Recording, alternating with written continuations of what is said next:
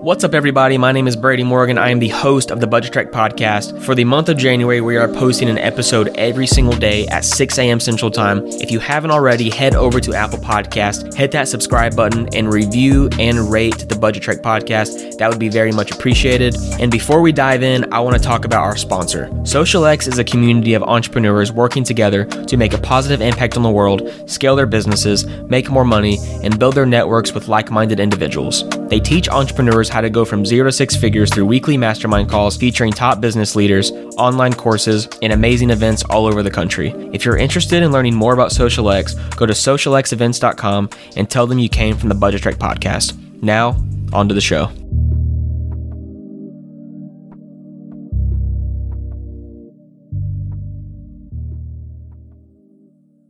The purpose of Finance Behind Sports is to give my audience an analysis on the world of sports from a financial perspective. And in these episodes, we're talking about millions of dollars generated through professional sports and the incredible things people have done with that money, along with the risks associated with not managing that money correctly.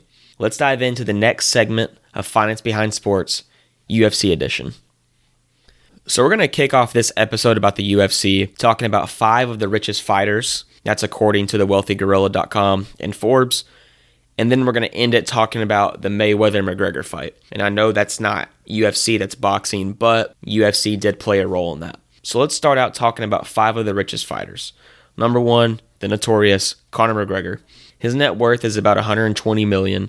He now has an Irish whiskey called Proper 12, but a lot of his money didn't come from the businesses that he's created since retirement. It's from UFC winnings. Specifically, a majority of that is from his boxing debut with Floyd Mayweather.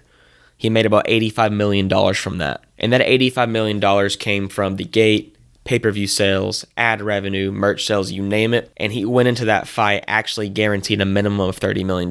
So he made $55 million more than that. Some other insane stats with Conor McGregor is that when he knocked out Jose Aldo in 13 seconds, he actually made $12 million. And then when he fought Khabib, he made reportedly $50 million, which is absolutely insane. The next fighter on the list is Brock Lesnar. So his net worth is about $22 million. He played NFL football at one point and currently wrestles in the WWE. And he actually became the youngest WWE champion ever at just 25 years old when he defeated The Rock. The next fighter on our list is Anderson Silva.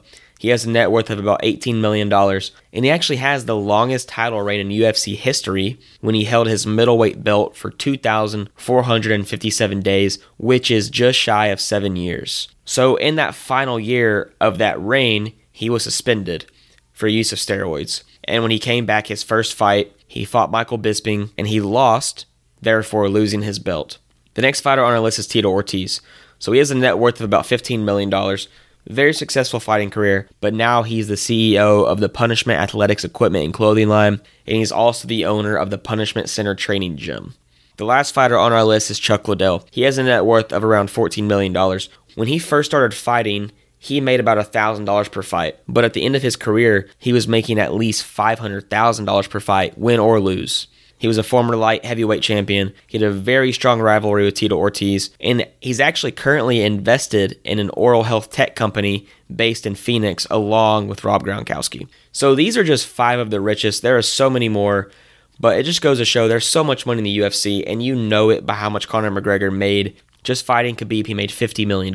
That is absolutely insane. But I want to talk about the McGregor and Mayweather fight because the UFC did have a role in that. And that brought a lot of money.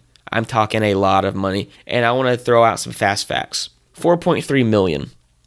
The amount of pay-per-view buys. $55 million. The amount of money made at the gate. $550 million. That was actually the total revenue. Mayweather was guaranteed $100 million. And as I said before, McGregor was guaranteed $30 million. McGregor ended up making $85 million. Mayweather ended up making $275 million from that fight. And of course he made more because he won, but also because he was the promoter of the bout. It was a boxing match.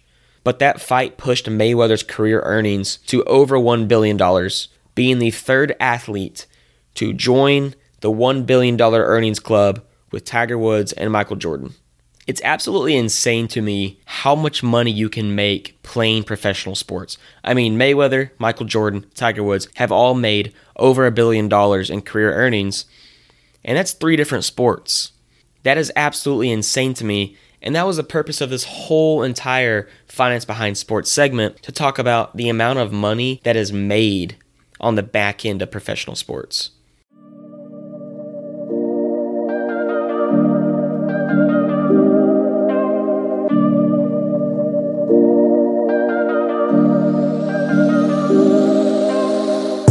Thanks for listening. I'm posting episodes every day in January at 6 a.m. Central Time, and they're available on Apple Podcasts, Spotify, or any other major podcasting platform. Check out our social media linked in the description and leave us a review on Apple Podcasts. We'll catch you next time.